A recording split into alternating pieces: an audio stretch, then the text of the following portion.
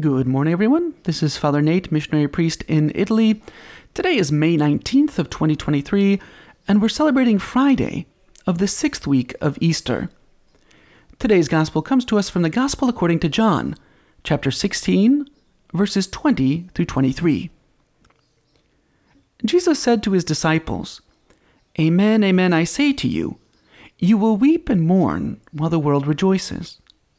You will grieve, but your grief will become joy. When a woman is in labor, she is in anguish because her hour has arrived. But when she has given birth to a child, she no longer remembers the pain because of her joy that a child has been born into the world. So you also are now in anguish. But I will see you again, and your hearts will rejoice, and no one will take your joy away from you. On that day, you will not question me about anything. Amen, amen, I say to you, whatever you ask the Father in my name, he will give you." Today's gospel centers on the theme of joy, and particularly the connection between joy and anguish or suffering. Now, usually when we think of joy and suffering, we think of them as being mutually exclusive, or at least they impede each other. However, notice exactly what Christ says. He says that although the apostles will grieve, their grief will become joy. In other words, it's not just a mere replacement, but rather a transformation of that sorrow into joy. Now, part of the reason for this, part of the reason why it can happen, is because this joy that Christ is referring to isn't merely earthly or human joy.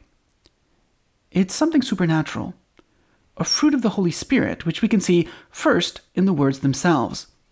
This Greek word for joy, chaira, and the word for grace, chairis, come from the same root. True joy is rooted in God, and in particular, in his infinite love for us. In the case of Christian joy, the Holy Spirit raises up in us an expectation, we can say even an imperfect possession of God in this life. If we know where we're headed, if we know that infinite joy awaits us, then the nearer we draw to God, the more joyful we become. No matter how difficult or challenging the circumstances that surround us, we can be joyful with a joy that comes from grace and from a love of God that makes us see all things in light of his goodness and mercy. It's a joy that entirely transforms the way we see things. A good example of this lived joy is St. Therese of Lisieux. In his book, Interior Freedom, Father Jacques Philippe recounts how once he was able to enter the Carmelite cloister where Therese lived. As he says, he was able to see the actual place where Therese lived, the infirmary, the cloister, the laundry, the garden with the chestnut tree avenue, all the places that he knew from the saint's description of them in her writings. And yet, and this is his assessment of the situation, he writes, "One thing struck me. These places were much smaller than I could have imagined. For example, at the end of her life, Teresa gives a good-humored account of the sisters dropping by to have a little chat with her on their way to make hay. But that great hayfield I had pictured to myself is, in reality, a mere pocket handkerchief. This unremarkable fact, the smallness of the places where Therese lived, made me think a lot. I realized what a tiny world, in human terms, she inhabited. A provincial Carmelite convent, not outstanding for its architecture, a minuscule garden.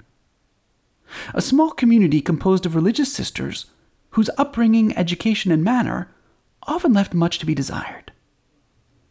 However, when you read Therese's writings, you never get the impression of a life spent in a restricted world, but just the opposite. She lives in very wide horizons, which are those of God's infinite mercy and her unlimited desire to love him.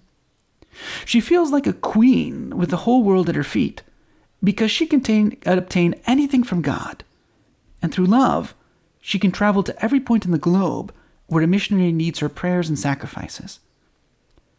Of course, she speaks of suffering, the monotony of sacrifice, but all of that is undertaken and transfigured by the intensity of her interior life.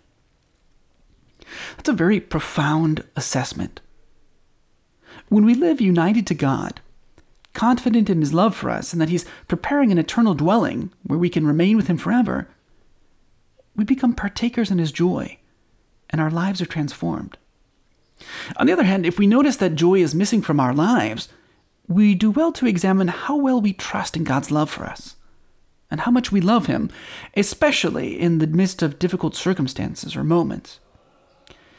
Today, in a particular way, through the intercession of Mary, cause of our joy, let's ask for the grace to be joyful witnesses of Christ, to be saints, especially in the midst of a sorrowful world that must be constantly reminded that true happiness lies only in God.